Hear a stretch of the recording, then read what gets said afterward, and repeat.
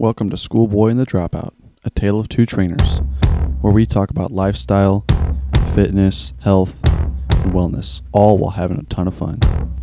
Enjoy the show. You guys out there, she wants to come in. Or he. Is it a he or she? It's a he. He a dumb And he's a bitch. But, well, what's your body image like, man? What's what? Your body image. Could you talk about my body a lot?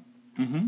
Last time, at the end of our episode, Oh, yeah, I you said... completely went on a rant about my body. Yeah, I said small back, small chest, big waist, no calves. That's what I said, right? Something like that. Alright, so this is what I am. So, with my biceps, I'm about... Shut up. 22 inches. Okay, you wish. Shut up. 45 inch chest. Okay, you wish. What's my quad right now? 20.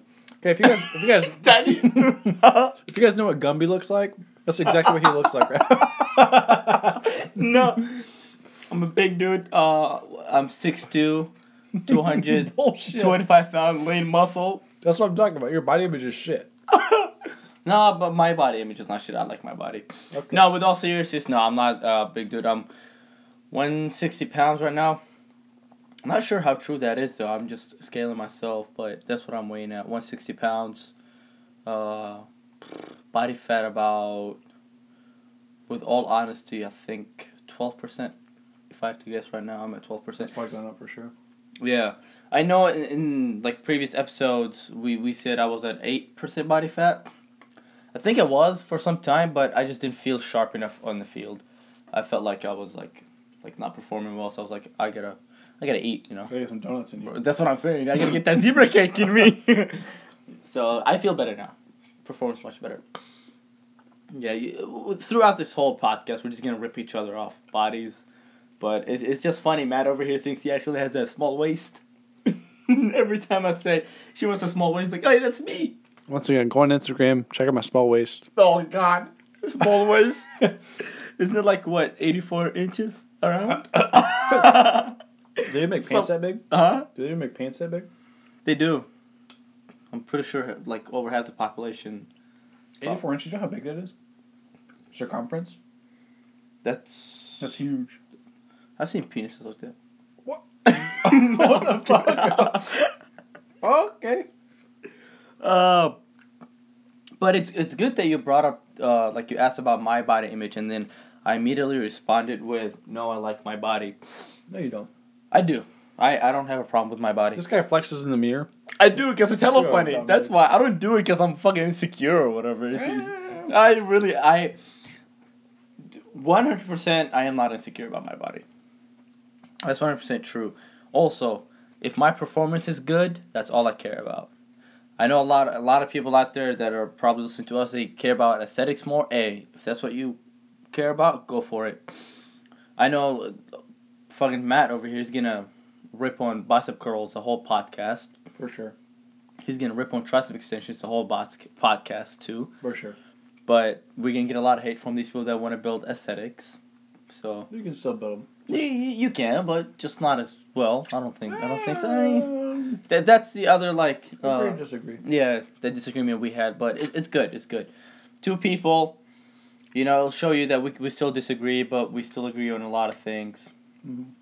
Obviously, there's like a baseline, but there's still some things that, like today, what did we disagree on? Oh, lunges. Yeah, the knee Or track. knee over toes. Mm-hmm. But so Matt over here, so explain. You went to a camp or whatever. Yeah, a little boot camp Boot certification camp, yeah. course, and they basically take each coach and have the coach instruct the course for a little bit. It's like a rotary, so basically one person's working, well, not one person, the whole group's working while one person is taking over and coaching. So during the coaching process, one of the people were instructing the proper lunge pattern, and they instructed us not to put our knees over the toes, which biomechanically that's unsound, right? That's an unsound principle. If you think about how the ankle's supposed to work, you want the talus to be tracking over the malleolus. You actually want that dorsiflexion action in any kind of squat pattern. The second you don't have that, you have an upright shin angle, and then obviously your back's going to be fucking hugely dipping down and a huge hinging. So it kind of fucks up your squat if you don't have the ability to dorsiflex. So when he was instructing, he gave us a cue of don't let your knee go over your toe. I feel like it's a big thing in fitness that people just like. You hear that a lot. They're just dumb. You hear that a lot. And if your heel's on the ground and planted. Well, what is the reason for people that say don't? And I'll go into that. So Okay. if your heel is down and planted, and you're going through the tripod of your foot, so your heel's down, big toes down, pinky toes down, and you're corkscrewing your knee in. Think about when you screw a wine bottle, right? Right. When you take that action, the torque through your knee, Right. actually drive the knee out. That knee should be tracking over the toes, right? You should be allowing a little bit of knee over toe action. Okay. But the problem is that when people come off their heel, and then now they put all that pressure, they used to be on the tripod of the foot, the heel, big toe, and the pinky. Instead, it's releasing all the pressure on the foot. Yeah. I'm sorry, releasing all the pressure on the knee. Yes, exactly. Sorry. So all that pressure is now on the knee. That's how people get knee pain, right? It's not from the error of knee over toe. It's from the error of heel lift, right? So as long as you have a base tripod, foot, and poor mobility, basically. Right, exactly. That kind of put us back and forth in this discussion, but show us your side of things. What do you think? Well, sorry, I was eating that donut, getting that small waist action. Getting them sugar gains. So I was just talking about, now that he says that, he convinced me. And he also showed me a really good example, because I was trying to talk about sprinting. But when I was talking about the sprinting, I was talking about the triple flexion action. Which means that you're bringing your hip flexed, which means bring your knee towards your mouth. Right. And then the knees being flexed, and also the ankles being dorsiflexed, which bring your heels down and your toes up to your nose. Right. So you're in that full up position. Exactly. And I was just trying to prove to him that when I'm in that position, then my knee is actually over my toes. He told me to go ahead and get in that sprint position. He showed me the triple flexion, triple extension, and he showed me how in both times my knee actually does come over my toes. And that's my big thing is, like, show me how it relates to the athletic world. And prove that to me. But then also about, like, the stretches. Like, when you're stretching, when your knee is over your toes, it's going to hit different muscle groups, obviously. When it's not, it's going to hit something different. But that's a whole different topic. And for the longest time, I was debating with myself, and I was like trying both. Should my knee go over my toes? Should my knee not go like over my toes? And honestly, I think I've almost always found out like my knee just wants to go over my toe. Right, it's because it's a natural thing. Right. Like, that's why your talus is allowing your malleus to actually translate that movement over. Because Right. It's a natural function we need to have. Like a bipedal human, as they walk, their knee naturally grazes over their toes. It's a soft movement, but it happens all the time. Why would we be incorrect to do that in a bipedal movement of a squat? Right. It just makes no sense why people want to perpetuate that lie. But that was kind of one of the things we had a disagreement on. Was there another one that we had? I thought there was one more. I'm trying to remember. Did we? Because you said like something, and I was like, oh. And then we're like, I'm like, get back in our set. Because we started going off. No, we actually agreed on this when you were talking about the retraction protraction for the push-up. Oh, okay, yeah. But no, I agreed on you with that one. Because that's fucking dumb. What was he telling you? Just protract all the way? Yeah, when doing on a push-up, even when you're in that fucking eccentric and concentric, both times. Yeah, so for the audience who's listening, and obviously we're not on video, but if you think about putting your arm in front of you, your elbow locked, and pushing from your shoulder, right, taking your scapula off of your spine of the ribs, and then pushing out like you're punching, a mini punch without actually moving your elbow. It's just your shoulder that's shoving your hand forward. That's protraction. Now taking an opposing movement where your elbow's locked, and then you're pulling that shoulder back with the rhomboids, right, where your scapula is now pulling back onto the spine of the ribs. That's called retraction. So in the movement of a push-up, I understand at the very top you could protract, which means extend the shoulders. Then you'd be working the serratus. I understand that. But as you start to dip down to that push-up, you want to retract the shoulder blades to get a farther origin insertion point of your pec to actually work your pec instead of your delts. So that's going to lead to shoulder impingement because you're internally rotating as you're protracting. If you are doing it through the full range of motion. And this guy was just like so adamant about trying to make people protract, and I was like, it's so funny. He was trying to get you in that poor position. He's trying to get me in a poor position. And Matt was just over here was like, I said nope. I was like, fuck this guy. He just did his correct form. Was he certified? Do you know? Oh, for sure. Everybody who was at the camp was certified. Yeah. Which just shows you there's some badass trainers out there. They're just awful. Not badass in a good way, like Like bad shit. Like they have a butt ass. Like their shit. Yeah, their ass is poor. Small butt. Right, but you were let me try to get back to what I was trying to say. You're talking about my image, my body image, what does it look like? Him and I like always joke around about each other. He says he has a small waist, and then I say I have like fucking big back. And he thinks he can lift more. Yeah, I think I can lift like 400 pounds more than I really can. And then he'll go to attempt my warm ups. He'll be like, nope, can't do it. Your warm up. Yeah. You attempt my warm up. Okay, your warm up will fucking one hand snatch. Yeah, but I just want to like talk about body shaming and what society and what social media has like. It's making us believe what the quote unquote ideal body is, or what a female should look like, or what a male should look like. And Matt over here is like trying to move the phone away from all the sound that he's making with his dark chocolate, small waist. Good shit. You're trying to get that small waist, huh? Yeah, gotta get that 90% dark chocolate. Okay. All right. But so ideally, social, especially Instagram right now, I just hate how, like, for the female, they think they need to look like a certain body type, like that slim, thick body type, like a slim waist, a big butt, that kind of body type. And then for Basically me. Oh my god. Oh my, see, that's what I'm talking about, small waist. You don't have a small waist. And then for a male, it's just like a certain muscular type of physique, like abs popping, chest. Like me again. Oh my god, he has zero ab development. He has strength in his core, but zero ab development. And like fucking, good biceps, horse quads. Oh, okay. You're describing me the entire time. No, I am not. Oh, that's something you don't have. Good calves. Yep, not me. Exactly, small calves. This is what you have.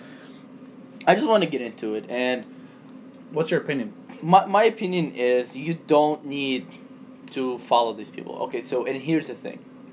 You can obviously have some people out there as your, like, idol, right?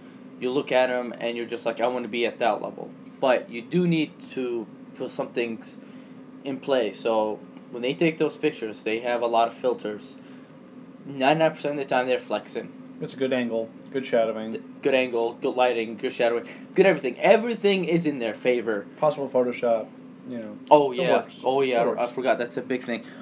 I fucking did Photoshop picture on myself like not recently, like way back when I started working out.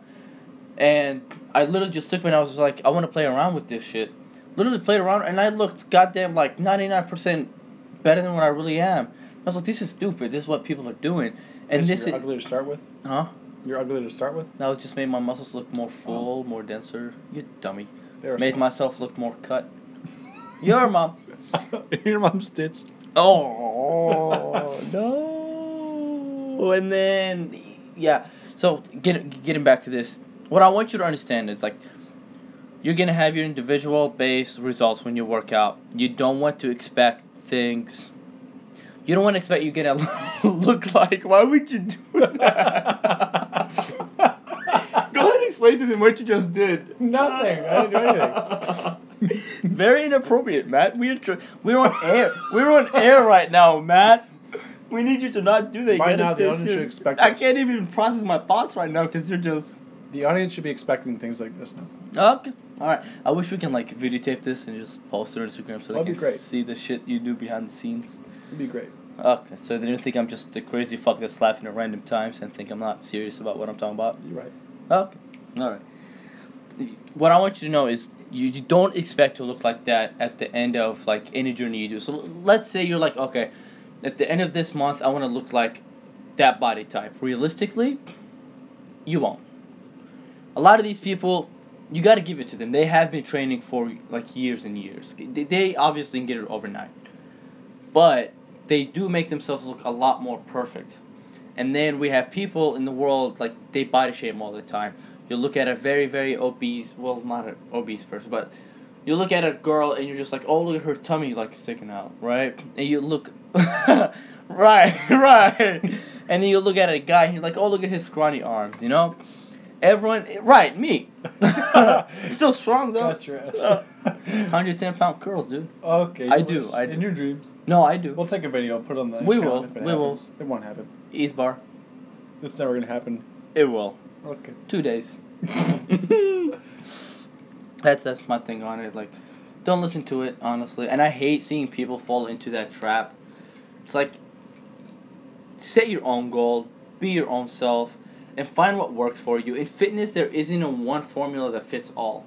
So, like in math, you might have fucking like, give me a formula in math, bro. I forgot. E equals MC squared. Is that math? Yeah, that's physics. Physics, same thing. So E equals MC squared, isn't it? Right. So it works for certain type of questions, right? You can use that formula to solve it. In fitness, it's not a one formula that fits everyone, because everyone's going to be different, body structure different, genetics different, obviously body type different, your like the size of your bone, how did you grow up, the environment you have, and the type of support you have around you, your training, your nutrition, everything is going to play a role in how you're going to develop as a person, how your body will develop, how your body's going to react to different things.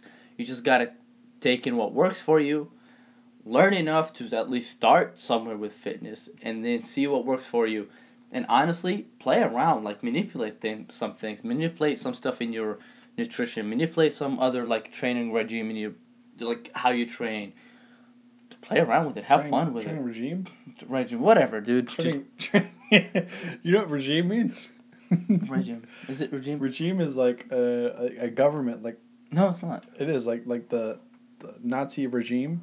Is it? Yeah, for Whoops. sure. It's training regimen. Regiment. There you go. There That's you what go. I was trying to get at. He's Arab, you know, so be careful. You know, he might put a bomb at me. You know, I might die, but. Boom. There you go. Here you go. Let me share my view on it, okay? Go ahead. But I do have another view. But I want to, because that's going to be like more of the me being a little meaner to it. But go ahead. Okay. I think body shaming, to an extent, could propel you to do the right things, right? Because I was going to say that. Never mind, though. You got it. their body shaming typically is aimed towards women of a certain body type, right? And that body type is typically unhealthy. Right. So acknowledging the unhealthy part of it is all you need to acknowledge. You don't need to acknowledge the whole, like, you're ugly, you know, all the connotations that are bad, right? You don't need to acknowledge that, but you just need to acknowledge it. Hey, I may need to make a change. But don't use that as something Go to... skinny is fucking unhealthy. Well, I was going to say, don't use that as an excuse to be like, oh, I love my body. The exact opposite. The exact opposite movement. Because in that opposing movement, maybe you love your body, but your body's unhealthy and it's not loving you back. You know, so feed your machine how it's supposed to be feed your machine how it's supposed to be fed. And you called me Arab? Yeah, I don't even fucking have an excuse. I'm blind and deaf. You know, that's probably an excuse. But feed your machine how it's supposed to be fed. Oil the parts that need to be oiled. Take care of your body in a way you would take care of your car. You're not going to leave your car sitting for 18, 20, 25,000 miles without an oil change. You're not going to do anything like that. Oh, I do that. Okay, you crazy. But I think that people sometimes have a hard time looking at themselves and saying they have a problem. So maybe somebody else saying that you have a problem might be a good solution. Actually, gets the propulsion to make a change. But I do know and acknowledge there's a lot of unhealthy parts that come along with that too. Like you could definitely, quote unquote, body shame somebody, and it just makes it way worse because then they start overeating and binging and doing all the bad things that they're doing just because they feel horrible now. Right, but you know what part of that I hate? The part that supports it. So I should rephrase that, but I'll explain. So you have like big companies coming out right now, or like big people coming out right now. They're like, love your body the way it is, right? No matter what. Like Dove just made a market like that. I know. Exactly, and they have like, so people are coming out and they're like, well, why are you putting like these people that are in shape try out and model clothes, and now they're having like the supersized models, right? And they're just like, get a girl, work a girl, whatever, right? Excuse me. And in a way, like you said, that could be unhealthy. You do need to acknowledge that your body is due for a change. And fitness, as we all know, it is a healthy route to take. And if your body's due for a change, if you want to lose some weight or just lead an active lifestyle. You know, just make it healthier, make healthier food choices, and instead of sitting in front of a TV for 4 hours, make it an hour. Walk for an hour. Hop on Pop's dick, you know? Oh my god. Who said that? Right, who said that? Right. Who said that? Walk for an hour, do some chores soft for an cardio, hour. you know? Oh my god. Oh my god. It's just some soft cardio. Read a book, you know? like be more productive generally. Count your steps. That's a good way to start. Counting your steps because people are like, I want to get to 10,000 steps today, and they're like, what, 4,000. They're like, oh, let me get more steps in. Let me get more steps until I get to 10,000. You know, just lead that active, healthy style. And you gotta realize it. If you're fat, you're fat. If you're obese, you're obese.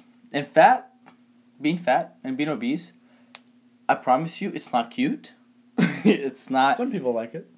If you like it, you like it. I've got nothing against you, but I'm just saying. We're just saying Ali doesn't like it. No, I'm not saying that. Look at the heart of an obese person. There's literally like fat covering that. That's not healthy. So I'm just saying. Look at that part of it.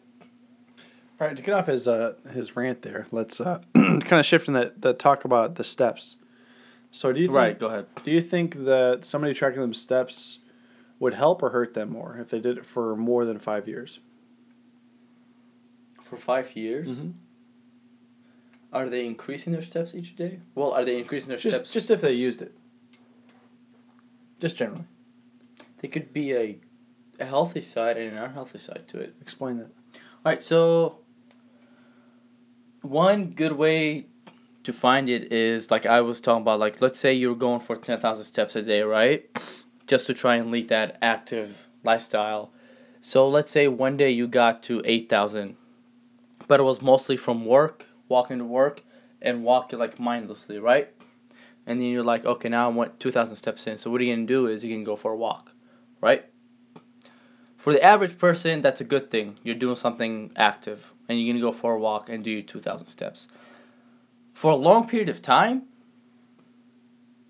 I feel like your body will get adapted to taking so many steps each day that it doesn't even really help you anymore. I kind of see where you're going with that. Okay. So is that it? That's Okay. honestly my... What do you want to say about it? Well, let me put my talk into it. Right, So, go ahead. if you use it for 5 years... Hey, hold on before you start. What's this? What's what? Oh, that's food. If you use it for 5 years, hopefully within those 5 years, you're no longer going to be using it because you should be able to learn enough about yourself in those 5 years to stop using the tool because it's Great just point. that. It's just a tool. Great point. And I think if you get stuck using this thing for the rest of your life, you're not really learning from it. You're not learning from it at all. That's a really good point, actually. Yeah. But you need to actually be aware of what's happening. The days that you're not getting the steps in, you need to be aware of why you're not getting the steps in. Mm-hmm. You need to be aware of how you're not getting the steps in. Maybe you think you're being so active because you're being productive at work. Maybe you feel like you're rushed some days. There's a lot of things that can make the sensation of being like active that aren't actually truly active. And I think that, to be honest, he just looked at the time. We're recording. It's almost midnight. He looked at the time. He just got a big old bug eye looking. But I think, to be honest, if you are walking and you said you kind of went down the like adaptation route kind of thing, okay, let's talk about that too. So even if your body did get adapted to walking that many steps, is it healthier for you to sit down all day or to walk all day?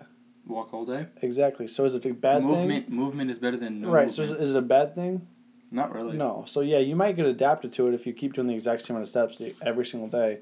But it's a lot better for you than sitting all day. Oh yeah, for sure. But Regardless. I guess I should say. Well, I did mention that it's the average person, so yeah, I have no excuse. Yeah, Yeah. you're right. Yeah. That's what I'm saying. Yeah, Because that might lead people to think, oh, well, I shouldn't walk. No, because, don't. Definitely not. No, don't. Right, because it's healthy. I'm not not only, condoning that behavior. it's healthy not only for your joints, but for your heart too. Mm-hmm. You know, it's just super low impact movement. And regardless if you get adapted to it metabolically, who gives a fuck? You know what I'm saying? Right? You're Aren't being there way healthier. there are so many studies out there about how healthy walking really is? Yeah, exactly. It really is. Yeah. So I just want to kind of finish off that thought and make sure everybody was kind of fully rounded on what we're trying to explain. But I think that a lot of things like that, like tracking calories, right? Do you think that, okay, let's talk about that. Counting And, calories? Yeah, in 5 years, if somebody counted their calories, do you think that's going to propel more good or bad? I think it goes back to the point of you saying you should have learned enough about yourself in those 5 years that you should be able to tell the type of calories you're consuming, what food is going to hurt you, what food is going to help you, what food gives you the best amount of performance in whatever it is you're doing, the best energy throughout the day. I personally have never, well, I'll take that back, but I personally, honestly, I never try and count my calories. What I do for myself is decrease processed food and just eat healthy. So it's like you and I were talking about it. As long as each day I get 2 healthy meals in, I'm okay. Mm-hmm. I never track my my macros, never track them. But like you were saying, the 5-year thing, that's my answer to it, is going back to what you said about you should have learned enough about yourself to know that you don't need to sit down, get a scale, goddamn, get out the grams, and then Google how many grams of fried, 50 grams of rice is how many calories or whatever it is. You shouldn't go through that whole, hassle of doing that, you know? Right.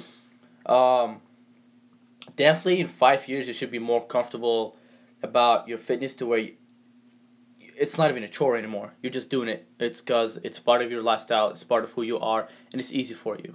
It's literally you go in the kitchen, you're like, oh, I know this. I know what I need, and I'll do this, and I'll still be able to perform, you know? That's my answer to that. Okay. I think just starting off tracking calories just for tracking's sake is a good idea. But once again, it goes back to the thing of you need to learn from it, not just do it. So tracking your calories for just the sake of tracking will help you be aware of, okay, today I got this many grams of protein, this many grams of fat, this many grams of carbs. But you need to start honing on, okay, how did that many grams of carbs make you feel? How many of that gram, you know what I'm saying? Start getting more into the details of how that made you feel, taking away just the objectivity and adding in subjectivity. So putting in your own thoughts and opinions on what you had and how it's affecting you, right? So if you have an intolerance like dairy or something like that, like I do, and I ate dairy and I tracked that and I said, okay, well, I just had dairy yesterday. Today I added 5 pounds to the scale. Well, obviously it's inflammation. I'm holding on to water weight. That gives you an awareness that, okay, well, there's clearly something going on inside my body that's not healthy for me. So maybe staying away from those things is probably the best idea. It's okay. Who said that? So maybe it's all that sparkling water. Yeah, dude. We still need to know if it's good for us or not. We still need we need to look into it. But I think I'm afraid I'll look into it and it says it'll give you cancer. We probably should know that before you keep drinking. Oh, dude, I was listening to Mind Pop, and apparently they came out with a study. It was just a study. I'm not gonna talk about what they were doing. The study said, if you eat after, I think 8 p.m. Any food, you're more prone to getting It was 11. cancer. It was 11. It was 11. I know exactly what I'm But thinking about it now, I've always especially since sophomore year high school, I've always had club soccer practices that ended at goddamn 10:30. Yeah, but you can't the average American who's eating 11 probably isn't eating the right amount of the right foods at that time. Probably eating dessert. Okay, probably, but who's you know what I'm saying? But who? You're right, and because who's gonna wake up and goddamn cook rice and chicken? That's what I'm saying. So it goes back to any study Or that's eggs done. or fucking cheese, healthy food. Right. Yeah. It goes back to any study that's ever been done, and you got to think okay, well, take it with a grain of salt. Okay, well, that's what happened in the study, but really, what's that actually mean? Right. You know I just wanted to bring up that study. Yeah. And I don't want to take credit for me finding the study. I knew because I was doing my pump. Shout out. We gotta get sponsored. We really do. And Sparkling Water, they need to sponsor us. Yeah, Schnook Sparkling Water. Schnook Sparkling Water. That's our daily sponsor for the day. Bringing the burps to you live. So what Sparkling Water does to you is that it's gonna feel so your muscle belly, it's gonna go right into the muscle belly and it's gonna fill it up. Fuck you. I'm kidding. This guy has no integrity. This not true. I have no integrity. That's not true. He's just trying to sell our sponsored product. I am. We're not even sponsored by them though. We're not. I wish. We do like sparkling water though. We do. It's good shit. Some people don't like it. They're like, oh, it's gross. Fuck you. Fuck you. Right. Fuck. Get the fuck out. Fuck you. Get the fuck out. Get the fuck out. Don't listen to our shit anyway. Yeah, literally, get the fuck out. Okay, let's go into this. What's up? Now, I know that you had a bigger topic to talk about. I did. But let's save that for just a second. What do you think about foam rolling? I heard. So I look at foam rolling as static stretch. Obviously, And did it die? No, we good. We're good. Oh, whew, if that died, oh, we'd have had to re-record this whole thing. Fuck me. All right. Who said that?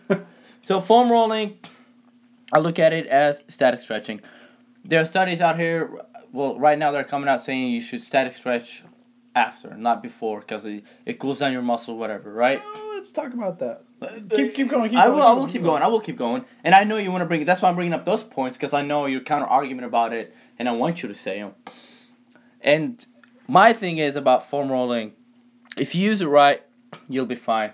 Foam rolling before an exercise, before any like activity, is not bad. If you are foam rolling the area, like let's say you played like 2 soccer games, well, any game. Let's just say you played like 2 football games, right? 2 golf games, whatever it is. You're in tournament, you're in season, and you're playing like back-to-back games. You're not gonna go into a game and just do dynamic stretches. You're gonna do some static stretches. You're gonna do some foam rolling for like specific areas, and you're gonna want to foam roll more than just 10 seconds. You're gonna want to do 30 seconds to get that. You wanna release that fucking tightness. You wanna feel relaxed afterwards. They'd be like, okay, now I can go.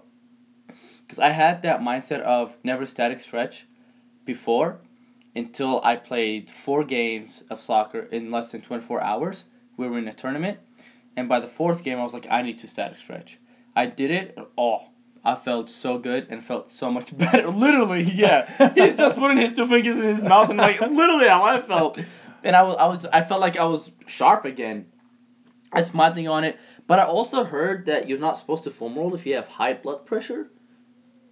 I don't know. I kind of get it, because if you're laying down, right? Because like if you have high blood pressure, the worst part is when you stand up, the room gets spinny and you might fall over. That's a big fear. So foaming is typically done on the floor. So if they have to get on the floor, they have to stand so back don't up. have a high blood pressure person do push-ups? There's a lot of modifications you have to make, but if they're on medication for it, it's not as big of an issue. Okay. You'll learn about that later. But I think, from my opinion, let's first talk about the static stretching before even going to this foam rolling shit. You brought up the point that you shouldn't static stretch before you work out. Yeah, I brought it up on purpose because I want you to say. Tell me what your thoughts behind that is. What? Like, why wouldn't you want to static stretch before you work out? The big thing is it cools down your muscle, it makes you feel relaxed, and it doesn't get you in the mindset of performing. It gets you in that mindset of, I'm relaxing? Like, relaxing. Okay. Basically, relaxation. So, he brought up that point, and I wanted to kind of make him say relaxing, so I kind of forced him into that word, but that's basically what the main goal of static stretching is, to get something to relax. Typically, it's a muscle, right? You're typically going to get the muscle and the tendon to still relax. About the hamstring. So, let's say, well, the hamstring's kind of complicated. You don't want to. You're right. Yeah. Let's go into the upper traps, okay? That's more complicated to me than the hamstring. Well, it'll make sense here in a second. Okay. Let's say when you row, and a row is just where you're pulling your arm from outside to inside of your body, right? So it's basically taking your arm from extended into flexed and pulling your shoulder back, right? So typically when people row, you want to have a depression and retraction of your scapula. Right. So basically putting your scapula in your back pocket. However, when you have an imbalance in your shoulders and you're really tight in the upper traps, you pull upward. You're elevating with that shoulder. So you're basically doing a mini shrug each time you row. What that does is it creates a really inefficient path that you're rowing, and it actually starts to bring pain for the front of your shoulder. So the way to fix that is to have them static stretch that upper trap 2 to 3 sets, 30 seconds, to allow them to fully relax, to get that depressed state of that muscle, to allow them to get into depression with their shoulder. So that's how I'd use that as a corrective exercise prescription, right? If somebody has an imbalance, we need to strengthen the proper muscles, but to do that, we have to deactivate certain muscles. So static stretching should be used if you have muscle imbalances, which about every single person has. So to make the argument, yes, you should, but you should only really do it to the certain muscle. It's very, very, very and that's specific. What I'm talking about. Like, you got to hit that it's specific so muscle. Specific. Before an activity, at least. Yeah. It's super specific. It's like the basic corrective exercise is basically dealing with that, is trying to correct your immobility or insufficient paths, biomechanics, whatever it may be, by determining how to deactivate and how to activate proper muscle. That's all corrective exercise is. But now let's go to the foam rolling kind of topic. But with the foam rolling, I think that too many people use it as like their whole entire warm up. You know what I mean? I think it becomes like this thing where, like, if I'm going to warm up, I'm just going to foam roll.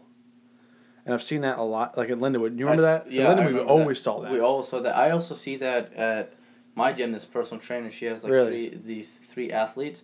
As soon as they come in, she's like, "Go get foam rolls and foam roll." She butchered it, but but I don't like that. I don't like that. I don't like that either. I think that it's a big waste of your time if you're doing it that long. I think that honestly, if you're doing it just to loosen up certain muscles, right, and not really doing it for Right. the long duration periods, right? So when you do foam roll, a lot of people do it wrong, right? When you're supposed to foam roll, basically the mechanism of how that's working is by decreasing the sensation of your muscle spindles, so allowing you that reflex to allow it to depress and relax from the Golgi tendon organs inside of your muscles. So that's how it's pronounced? Golgi tendon? Yeah. I've always pronounced it Golgi tendon. You dumb bitch. So it allows that to relax and expand that muscle, just from your nervous system. So what you want to do is pin and stretch, right? You don't want to be rolling up and down the foam roller. You want to find a certain area, pin, and then start to move that joint. So let's say it's your quad. You're laying down, and you put it on a certain part of your quad, and you allow that quad to extend your knee and flex your knee, extend the knee and flex your knee, while it's in one spot. A lot of people will sit there and roll up and down, up and down, up and down. That's not what you want to do. That's not the point. So I think people don't even know how to use them, number one. So why waste time trying to use something you don't know how to use? And number two, why spend that much time doing something that you're not really educated on how to use? I never felt comfortable foam rolling, honestly, so I just never did it. I used to do it whenever I was really, I used to have really tight adductors, and now you can see me I can like laterally lunge like nuts. But I used to have really tight adductors before I'd work out, and it always made me cave my knees in my By the way, he's saying adductors. Adductors. Adductors. They don't fucking know it. Okay, fuck you. No, because I couldn't like pick up the word and you're right here, so I gotta tell them what you. Adductors. Adductors. There you go. Oh my god. Who said that? But that's kind of my opinion on it. But let's go into your big topic. Whoops, I forgot. I'm kidding. You dumb I'm bitch. kidding. No. So my big topic is, I want to talk about it because Matt is a big fan, and I want to hear his side.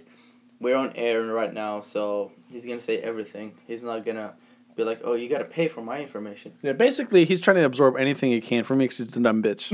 I'm not dumb. Today, tell him what you did. Tell him what you did. You came in, you're like, I got this special test that I learned. Check it out. Tell him. That's hella funny. So I was this. So I'm going to school. So he's in college. I'm not. And I learned this new test to like figure out if you're tight in your hip flexor, your quad, and your IT bands. And then and he was like, "Oh, the Thomas test," and I was like, "Fuck you!" Before he even tried to fucking right, explain I was just like, you know what, Matt's not gonna know this shit, and he knew, but it's okay. And no, I'm not using this just to like absorb information out of you. I'm actually using. Pretty sure you are. I am not, because I know my side of this, you bitch, you dummy, you big dummy, big dummy bitch, you big waist dummy. Okay, small waist, big calves. That's me.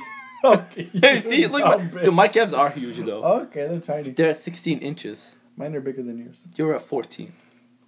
You're dumb. Okay, go on to your topic. You're dumb.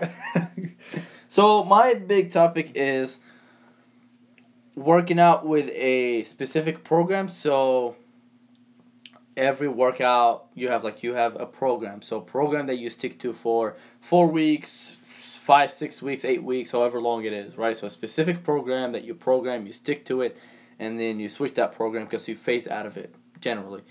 Versus working out, just going in and working out. Tell me your big difference between them, and why do you prefer one over the other? So listen to a podcast, Joe DeFranco, shout out, Industrial Strength Show. He actually got to sponsor us. Yeah, well, we got to share the love, I think that's what the profession's all about. Is you can't know everything, and you got to rely on other people to help you out. So you got to find credible people. And I appreciate all these people that we mentioned. Exactly, you got to find credible people, and exactly. So on his podcast, one of the ones I listened to, he kind of went on this topic, very briefly, but basically what he said is there's a difference between training and working out, right? So working out is that one day I'm going in, I'm doing whatever I want. I'm kind of just. You told me this. Yeah, I did. Yeah. I'm going in. I'm working out. And I was actually fresh in my mind because I literally was listening to it as I was walking to the gym to go to do. But he has this thing where it's if you're working out just that one day, you're doing whatever you need to do. Maybe you're getting some stress off your chest, whatever it is. There's no real intent behind what you're doing. It's just kind of like you're working out whatever you feel like. However, training is where you have a program that's written out to attain a specific goal. It's training for that goal. Maybe it's off-season work. Maybe it's something you're trying to achieve, maybe powerlifting, like a certain number total. Maybe it's, in Olympic weightlifting, a certain total. Whatever it may be, it's training towards a certain goal that has a macro cycle, a mesocycle, and it's a lot more complicated than people believe. Just going in and bicep curl. Yes, exactly. It's a lot more complicated and complex for a reason. Like you're trying to get to a goal. And the program is set up in a specific way. Yes. Like you get your body working in, like it literally gets the kinetic chain working in the way that it should be working. Right. Basically. So so that was just kind of his topic, but let me go into why I think programming is the key to anybody's success, right? Because in order to program, you need an assessment. And an assessment's going to tell you everything you want to know and how to program for that person. So the assessment is really a crucial part that people usually miss out. And the assessment will take over any kind of movement competencies, any kind of movement patterns that are defaulted to be a certain way, mobility restrictions, all these things that you need to know so you can instruct a person how to warm up properly to be successful in their lifts. Find their goddamn body. Right. And then from there, another big thing that people don't understand is that they just want to kind of go in and do the motions, right? When you program, you are set up to do exactly what you had already planned to do. It's not like I'm going to walk in and I think I'm going to do squats today, but I don't really feel like squats, so I'm just going to do bicep curls. And that's a really good point, because when I use it keeps you accountable. Exactly. That's a big thing. It keeps you accountable. I'm sure you're not done with your rant. No. But just fine. just before, I forget, my big thing that I found about programming in the gym outside of my soccer. This isn't my soccer, because my soccer is that's a whole different thing. I'll talk about later on. But in the gym is that I have a way to track the weight that I'm going up in certain lifts, because it's certain lifts that we do for that specific program. It's not lifts all over the place. Right. And so it makes it a lot easier to track. And I'm like, okay, I'm getting stronger or I'm getting weaker, or like you said, am I getting mobile from it? Am I getting more stability from it? So it's a good way to track all these things. It allows you to see the direct correlation of what you plan on doing exactly into how you now are performing. So Ali even told us on a different podcast that the work capacity stuff we were doing for a while was kind of making them kind of drain on the field. Because I was doing 2 work capacities a day basically. And now how are we feeling? So we're doing heavy eccentrics. How are we feeling on this one? I feel a lot sharper on the field. So it's eccentric isometrics. Shout out to Joel Seedman. And that's one of the guys who are a big proponent of this, but I started kind of incorporating his stuff. But and right now it's 12:02 a.m. in the morning where we at, and I'll probably wake up at 8 at the latest tomorrow morning, and I'll head to the soccer field, and I'll feel a lot sharper than I did with the work capacity. I walk up, I do the warm up, and I'm like, okay, I'm breathing a little harder than I should be from a warm up, and then I touch the ball and then start dribbling around, and I'm just like, oh, okay, I'm too tired, and it wasn't good for me. And then eccentric isometric has been shown to also decrease risk for injury too. So that's another reason I wanted to program this in. I feel a lot more stable. Yes, exactly. And I can see why it decreases. Because eccentrics themselves will strengthen the tendons and ligaments, right? So it's going to help out. Well, not really the ligaments. Ligaments can't really be strengthened, but the tendons specific. The attachment. Huh? You can stabilize them. Well, the more stability you have around the tendons, the more stability you should have around the ligaments. But the tendons themselves, as they are getting stretched soft and slow and then held at that certain length. So what we do RDLs, so when you start to hinge at the hips, go all the way down towards your shin with the bar, almost to your ankles. That deep stretch, that's where the tendons are being really stretched to capacity, but they're building that end strength. My favorite is just all this groin work that we're doing. Oh, our adductors. Yeah. Oh, my God. I never felt this stable in my adductors. It always felt like I've had a strain or whatever in my adductors, and you wouldn't know if we didn't have a program to kind of design for that specific need, right? So I just tore my groin, which is your adductor, same kind of interchangeable word. I tore it not too hard. It was a little tiny itty bitty tear. Yeah, it wasn't even really a tear. Honestly, it was just honestly a strain. It was just probably a sprain if it was that sprain bad. Is ligaments. Whoops. Strain is muscle, you dumb bitch. Whoopsie. Yeah.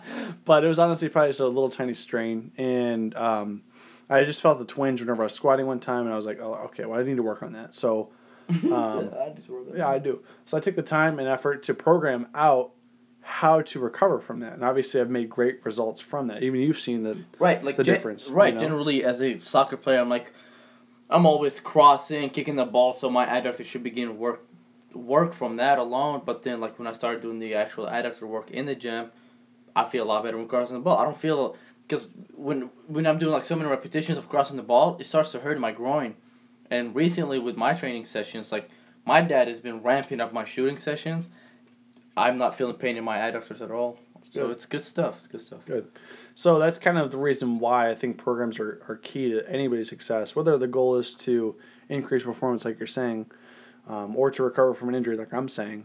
There still should be a plan that's written out for you to get to the end streak, right? I can't believe that I forgot the difference between sprain and strain. That's embarrassing shit. That is embarrassing. He's in school. I'm not. Fuck this guy. This proves to you guys you don't need school. I forgot. Well, because school didn't teach me why. They just taught you to memorize. Memorize it for the test, and that's it. And I'm being taught. Well, I'm not really teaching. I'm being taught. I'm learning to learn. Okay, I'm not learning to memorize.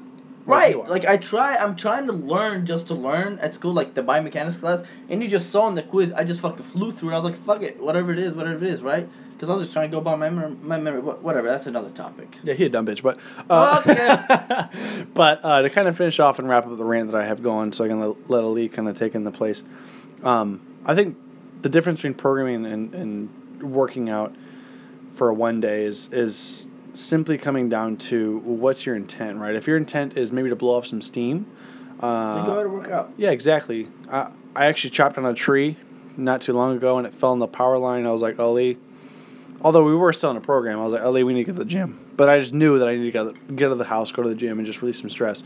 So I think in those times, maybe it's your off day on that day. Maybe if you go in and just do a couple of ball slams, right, maybe a couple of sprints, you're not going to kill your next workout, but if you're just taking out some steam, that's just a workout. You're doing every once in a while. I'll go in and do technique. Yeah, exactly. I'll do technique work. So for cleans and snatches, I'll do technique work, and that's a workout. I'm starting incorporating deadlifts in between. Yeah, it's not fully weight driven. It's not like how much weight can I put on. It's more how much technique can I add. I do want to prove my technique for deadlifts. Definitely, it's grip strength for sure. Yeah, that's mostly what I want to prove.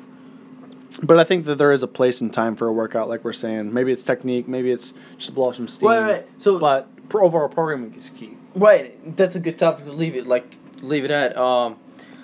You said it's good to work out, and it's good every once in a while to not have a program just to go and work out. You want to get out of that mindset of that competitive mindset of I want to get that, I want to get that, I want to get that, I want to get that. It's good to take some time off. All right, so now that I'm ranting, he's trying to do some stupid funny shit in the background.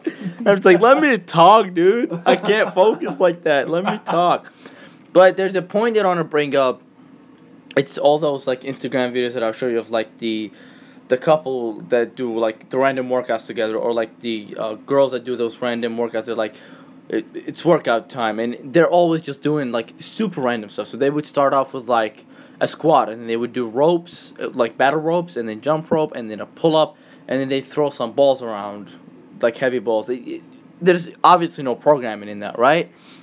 And my brother was next to me, and I was watching, and I was just clicking through, and I was like, dumb shit, stupid shit, right? You got a boner, didn't you? No, he was just He honestly brought up a good point that left me thinking. He was just they're just working out to be fit. They're not working out towards anything.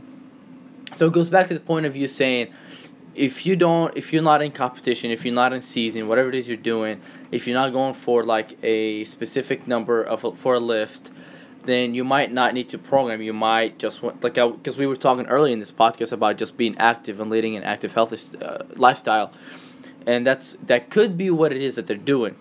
They're just going in the gym, working out, and they're just trying to lead that active lifestyle.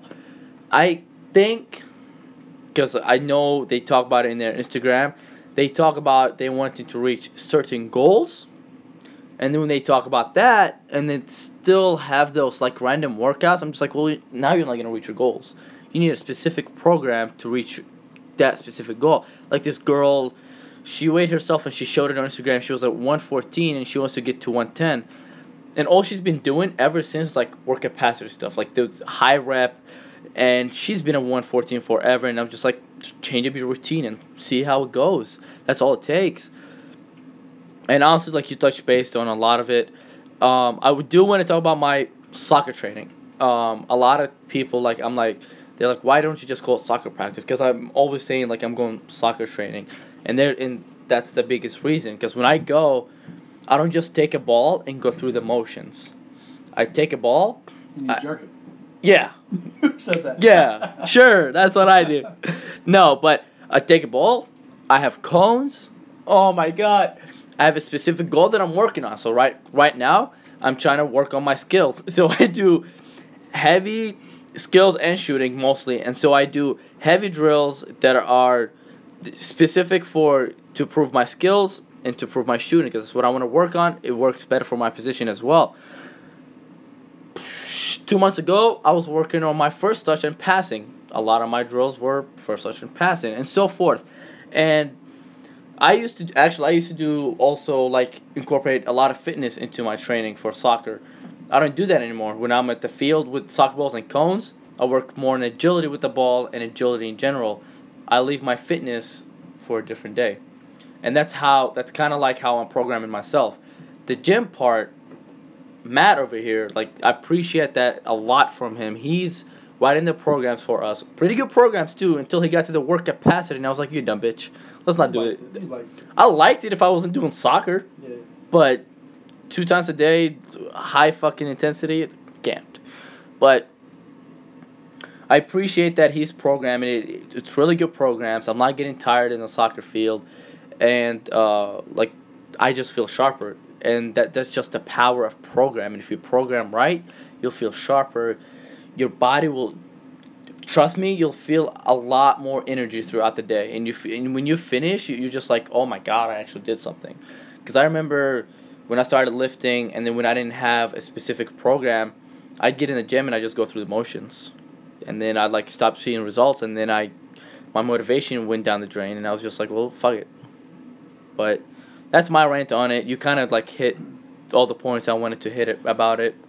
I want to disagree with you About the first thing you said about if it's just a general pop and they're coming in just to kind of like, be active or whatever, Right. that they don't need a program. I want to disagree. I didn't say that. You did. At the very beginning of the rant, you said. I remember what I said. I didn't say that they don't need to program. I said maybe they don't need to program then if they're just leading that active lifestyle. That's pretty much the same thing, though. I guess. But How would you program for someone who's like, I don't have a specific goal? I think regardless if you have a goal or not, there's things that you need to do that are foundational to your body. Pushing, pulling, squatting, lunging, carrying things. There's a lot of things. A lot of unilateral work. Right. There's a lot of things that need to be programmed in, whether it's hip dominant, knee dominant, shoulder dominant, elbow dominant, things like that. You know what I'm saying? Different motions need to be applied to your body because biomechanically your body needs those motions, right? So if you're always doing, let's say, like I just brought up this topic, actually, to you. I said a lot of things we're always doing are usually hip dominant. They're never usually knee dominant. So we never do any kind of isolation like quad extensions or knee curls. The hamstring curls, what are they called? Hamstring curls. We don't do that shit. I don't know what the fuck the name are because we don't fucking do them. Like exceptions. Yes, these bullshit dumb machines. So I was talking to you and I said we should probably add in some like hamstring curls. Not like the fucking machine shit, but like with a foam pad, eccentrically going down slow, which is a knee extension exercise, right? So the only machine Matt used so far is the back row machine. Just cables. Yeah. But I think that we are even missing some of their programming. And I think that a lot of people, if they did just work out, they just always do the same things and always miss a lot of things that they were supposed to be doing. And there'd leave a huge gap. Don't leave a huge gap. Don't be stuck in your same program forever. Or even do the same exercise forever. Let's say. Right. Because you do need different. Let's even go into the programming details now. Okay, so you do need different mesocycles, which means about a month, you take 4 to 6 weeks. Yeah, he doesn't know this shit, so I'll kind of go over this. So every 4 to 6 weeks, you need to change up your phase. Phasing just means whatever set, rep, weight, time under tension, tempo, rest periods, all these small details, right? You need to change that up. So every 4 to 6 weeks, you should change that. Even I could even go as low as 3 weeks. So depending if it's something like muscle endurance. Work capacity was like Yeah, what, 2 exactly. weeks? For those, you don't need as long, but anywhere from 3 to 6 weeks, you need to change those phases. In order to change those phases, you need to change like what I talked about, so the weight, sets, reps, all the details. And the reasons we do that is because you're going to go through different progressions based upon that. So when you're going through a strength phase, which would be low reps, longer rest periods, you're training more your nervous system, right? So the central nervous system, the ability to fire that motor pattern and express the complete neural strength that you have, right? Because if you look at like Olympic weightlifters, they can clean and jerk and squat crazy numbers. I mean, like just insane for their body weight. And the reason is because their central nervous system is so fucking ramped up. Like it's like central nervous system, like your governor, right? In your car, right? If your car, well, you have a European car. Most American cars have a govern where if you're going like let's say 120 miles on the highway, it's going to stop you. You can only go 120. But your car physically can go maybe 250. Mike actually did that with my car. I think it stops at 122 because it is So made. yours does have it. Okay. I think so because it's in the USA, so they do that for European cars. Oh, okay. So they added in. Okay. I was trying so to. you know then. Okay. Exactly, I know that. Yeah. So basically, a governor was going to stop you at a certain speed, although your car is able to produce a higher speed. Exactly. Think about that in the same terms of your nervous system. Your nervous system is going to stop you at a certain rate because it's trying to save you. It's trying to say, well, we know that you can go this speed, but you're not ready yet. Your central nervous system is trying to block you and give you that govern, right? So when you're training those lower reps at the higher weights, you're expressing more strength, which is more neural drive, right? So the ability for you to get in that biomechanical safe pattern, express that strength through the stability of the joints, is how you're going to increase that neural drive, which also means you're going to have more neural fatigue, which means you can't do as many reps, sets, all that kind of stuff. So that's why strength is usually lower reps. Right. So lower reps. It's less volume dependent. Whereas if you're doing hypertrophy, which is muscle building, you're more volume dependent. So you need to have more volume in a hypertrophy set, less volume in a strength set. And it comes down to different elements of each phase, because there's more phases than just those. There's stability, like NASM will put in a stability phase. I know there's a muscle endurance phase. There's also like in between cross speed of, like what we're doing, eccentric isometrics, which is kind of a crossbreed of hypertrophy and strength, because we're at lower reps, but we're really doing more time and retention. But fucking deadly.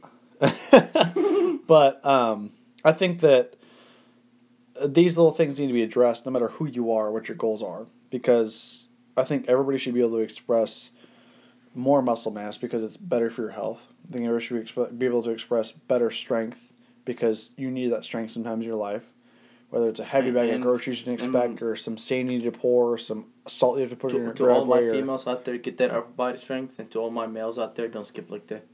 Or how about same message for both, you sexist fuck. But that's the norm, you dummy. You bitch. A lot of guys skip like day, then a lot of females rarely do upper body day, you dummy. Okay, you bitch. You're sexist. Mom. Who said that? I am not sexist. You're the mom states. I'm sexy. Okay, fucking weird. But Very weird. I think that you need to have that foundational strength, and I also think you need to have that foundational muscle mass. But I think you also need to go through something like a muscle endurance or stability phase where you're focusing more on the stability of the joints, really trying to get the joint angles and the proper range of motion. And same thing with mobility too. You need to address your mobility and do proper exercises to increase that range of motion and be strong in those ranges of motion. So I think an inclusive program should be done for anybody and everybody, no matter what your goals are. If you have goals or if you're looking for general health, programming is a key. So I just wanted to make that clear that I disagree, regardless of what your goals are, you need to have something structured out, even if you can only make it to the gym one day, Still have that structure for that Right, one day. right, exactly. You need to make the most of that one day. That might be even more important than somebody who's going 7 days a week. Oh, that definitely is. Because then you really need to hammer down the exact proper movements, the compound lifts you need to be doing to get the proper adaptation you want. But that's my rant. Shout out to Mind Pump. Shout out to the Industrial Strength Show. Shout out to Sparkling Water by Schnucks. Shout out to Zebra Cakes, because that's what Ali eats all the time now. Donuts. It's been It's twice now. That's twice. But you went back in line to go buy it. You forgot it. You're like, I gotta get that. Why you gotta send me out like that, dude? I'm not sending you out, bro. Come on, man. Okay. We're supposed to be healthy, we're fitness. We don't need zebra cake. So we don't have zebra cakes. We have a bunch of vegetables here. That's not sparkling water. That's vitamin water. Well, my first With three, no my sugar. first 3 meals were all good, so this is fine. That's what I'm saying. Yeah, You know. that's fine. But Wake up in the morning, burn that shit. okay. Good, Mom. But what's your Instagram? I forgot. You dumb. It's my name, Ali Sood, ALISEOUD. And mine's at PTCantrell96. Small waist, Small waist. That's not included in the title though. big waist. It is small waist though. Oh wait, this time it's your turn to like rip on my body at the ends, because last time it was me. Oh, your body looks nice. Also, be sure to follow us on our main account. That's SBDO Podcast.